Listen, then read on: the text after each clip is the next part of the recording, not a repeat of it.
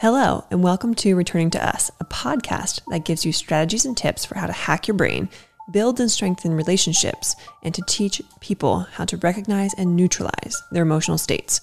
I'll discuss emotional intelligence and regulation, how food and exercise impact the body and brain, and share lessons from my own lived experiences.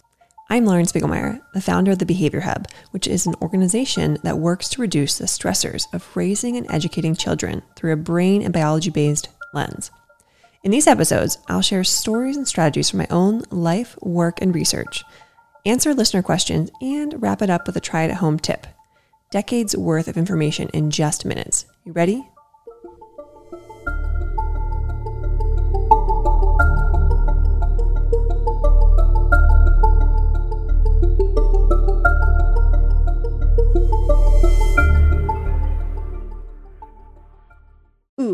Today we are talking about probably one of my favorite things, and it's going to flow into a series because if I talk about it all today, I will lose you all very quickly. But it's the brain, and particularly the parts of the brain that relate most to emotions and behavior.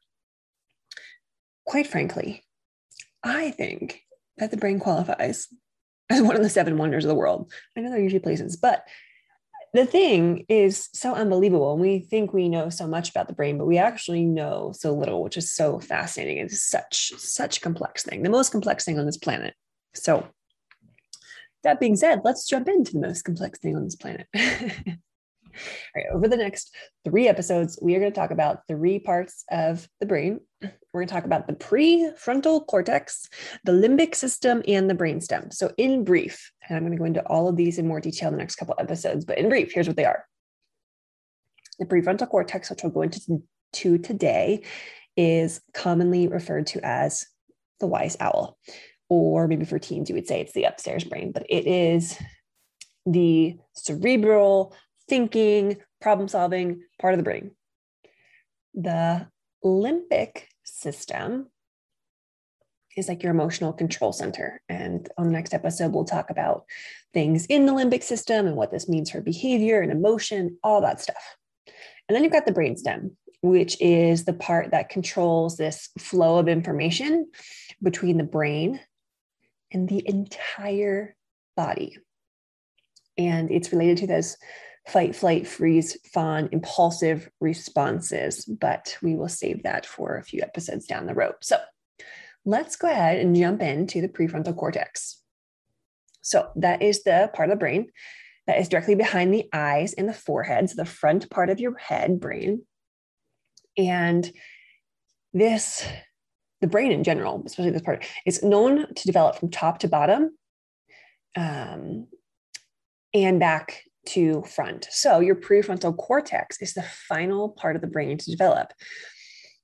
That said, when we are having reactions to something, whether they be emotional or sensory oriented, it will be processed by your brain based on how your brain was developed. It's kind of more bottom-up processing first, and then it will land in prefrontal cortex. So it kind of comes in through your senses, goes to older parts of the brain, and then lands back in the prefrontal cortex if and when it is safe.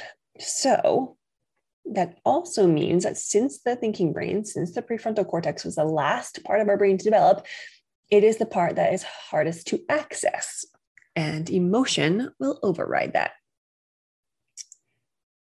So that's why kids, especially young kids, sometimes don't have those complex decision-making skills or those emotional control skills that adults have, because they just haven't developed that part of the brain yet. I mean, the brain is really developing until the 20s. Sometimes some people not even until the 30s is it more solidified. So in those first couple years, the emotional parts are really developing, and then you start to develop into middle school, high school, and more of that logic, more of that reason, more of that prefrontal cortex, that impulse control. And then you get into your 20s and late 20s, and you can act with more rationality. So have grace for yourself and your kids when there are breakdowns, because their brains just aren't that developed yet. But there are some things that we can do to get there and get closer to developing. So we'll talk about that in a second. But this part of the brain is divided into kind of 2 sides, left and right. Left side is focused more on goals, positive approaches, emotions, like higher order emotions, not quite your basic emotions. And it carries more dopamine receptors, and those are associated with motivation and reward.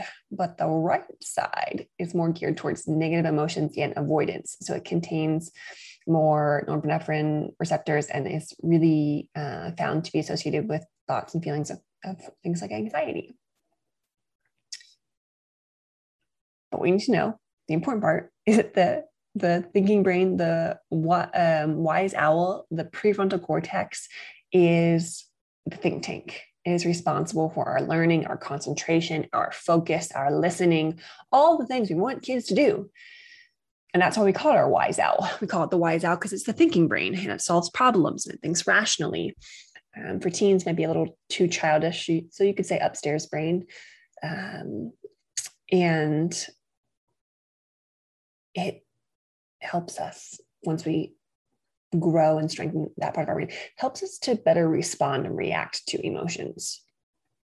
Because when our bodies and our brains, our emotional brains are calm, we can then access the prefrontal cortex or the thinking brain, which will enable us to reason, think more positive, think more clearly, solve problems. And as a result, we can control our impulses and focus on regulating our emotions. But if our emotional brain overrides our thinking brain, then the body and the brain is just focused on dealing with those emotions. So we don't have access to that logic and reason. So when you're trying to tell a child who is having a major breakdown to calm down, it is not going to work.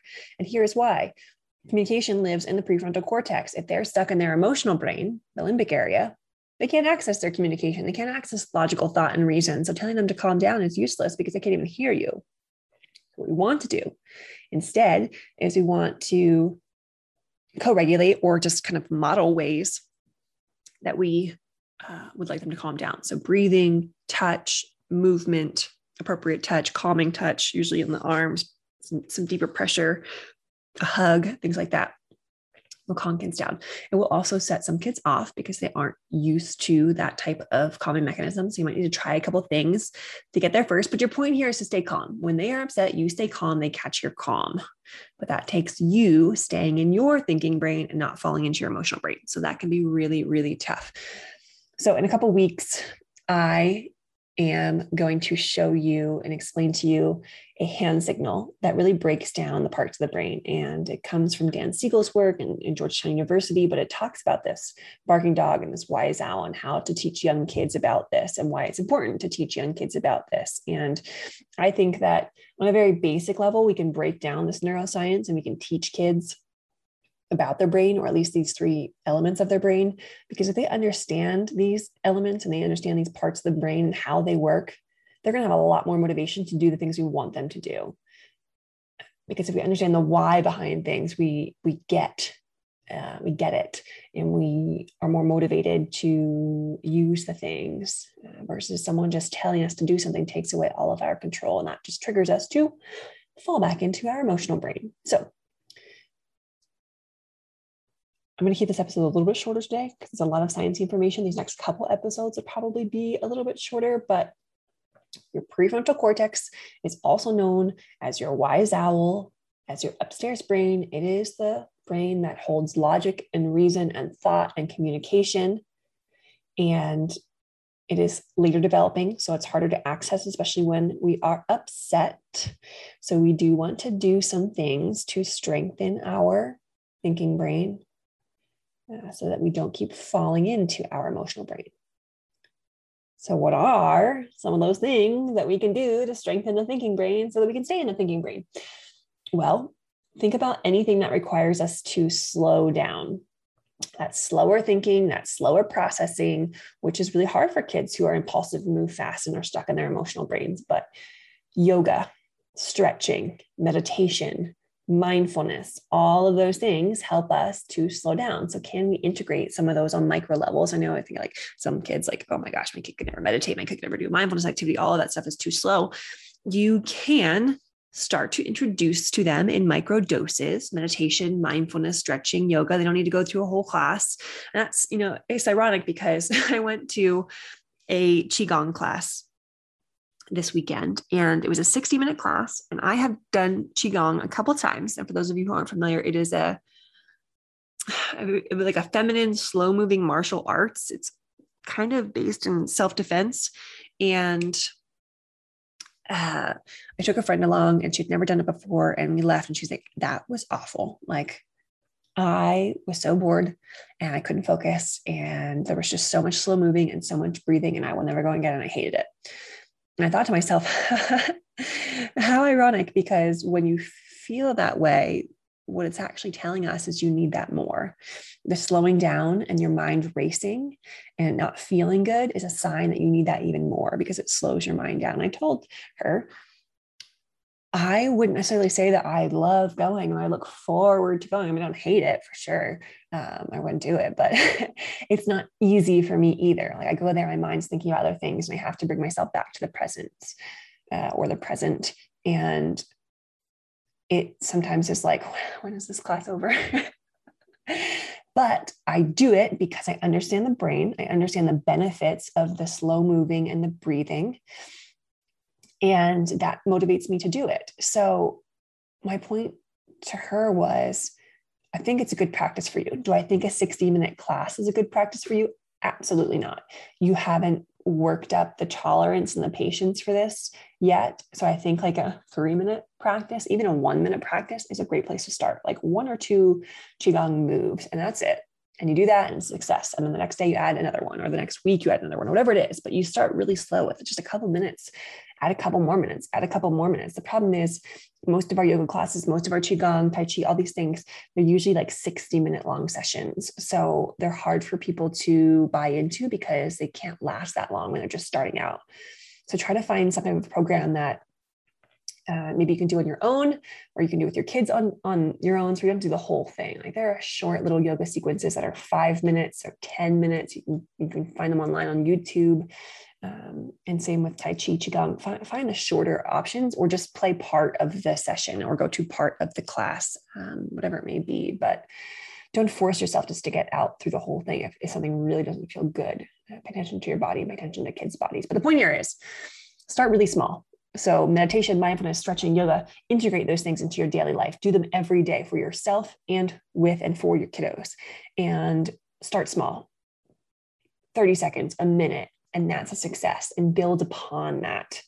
And as you do that, as you do these daily practices and you work on these skills preventatively, it is like a muscle. It is, your prefrontal cortex is like a muscle. It's strengthening it. It's growing it. It's like going to the gym consistently or eating healthier. You get healthier, you get stronger. So it takes time, and it's not something you really see too easily. You would see it if we did a brain scan, but who's got time and money for that? So just know there's not enough science based on this that it is going to help you. You're not necessarily going to see dramatic results initially. It takes time.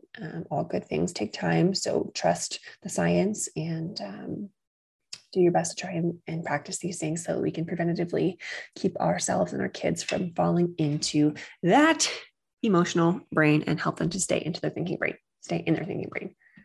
Okay, that's enough about brain talk. Woof, wowza. Let's go to our listener question, which is, how do we, I'm guessing this is an educator, balance social emotional practices and academics? Because this person, I remember this question, felt it really important to integrate social emotional practices, but they're not always embedded into our curricula. So what do we do when academics is the focus? And my thoughts are, I know we have all this pressure to get the academic content in, and we can't, that's out of our locus of control. So we have to do it. So where can you, much like we just talked about, integrate social emotional practices on micro levels, like a minute or two here? Can it happen during transitions? Can it happen in the morning? Can it happen in the afternoon? Can it happen during lunch? Can it happen after recess? Like, when can we both model and or teach these practices on a micro dosage level? And think about those preventative things. How can you integrate mindfulness, meditation, yoga, stretching, any of those things on a very, very small level to start to strengthen the prefrontal cortex and to do it as a daily habit? So my advice would be to pick one area, pick a really small dosage of it, and pick a time of day and do it every day with your group. And once that becomes a sequence and a ritual and a habit, either extend it out, make it longer, or add another practice somewhere else in your day and start to to keep building upon that. And it would just become habitual and you wouldn't have to think about it. So it doesn't need to be a whole separate curriculum, doesn't need to be a whole separate time, but small doses and nothing else, just model it, model the practices yourself during the day, because that alone is going to help kids' brains be exposed and to remember them, those practices. Okay, let's wrap this baby up. I'm going to share with you my try at home tip, which is to eat something flavorful. Ironically enough, it is a mindfulness practice to eat something really flavorful and use all your senses to attune to the flavors, textures, tastes of that really flavorful thing. So I think like for me, a good one is like fruit or something really crunchy. I mean, even I don't encourage the eating of candy, but they're Yum Earth. Yum Earth is a brand. They make these like real fruit licorice pieces. I am not a licorice fan, but I love these Yum Earth snacks. And I think part of it is the texture, it's the flavor. It's so incredibly chewy. Like it's way more chewy than standard licorice. So there's that de-stressing that comes from my jaw having to really chew that up.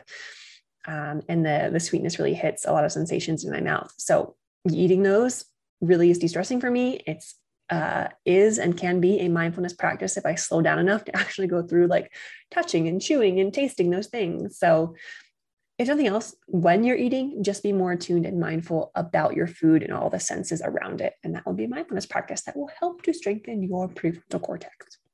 All right. That's it for today's episode of Returning Task Podcast. Don't forget to try it at home tip. Eat something flavorful. And if you would like me to answer one of your burning questions on a future show, email me at podcast@thebehaviorhub.com or send a text to 717-693-7744. And lock in what you learned today right away by applying it. It's the best way to keep it in your brain and store it as a memory. How do you do this? You can either leave a review, you can leave a comment. What's your biggest takeaway? And or what are you going to take away from this and try right away? What's your plan of action? And don't forget to subscribe to future episodes to learn more ways to hack your brain. Until next episode, I am Lauren Spiegelmeier, and thank you for joining me.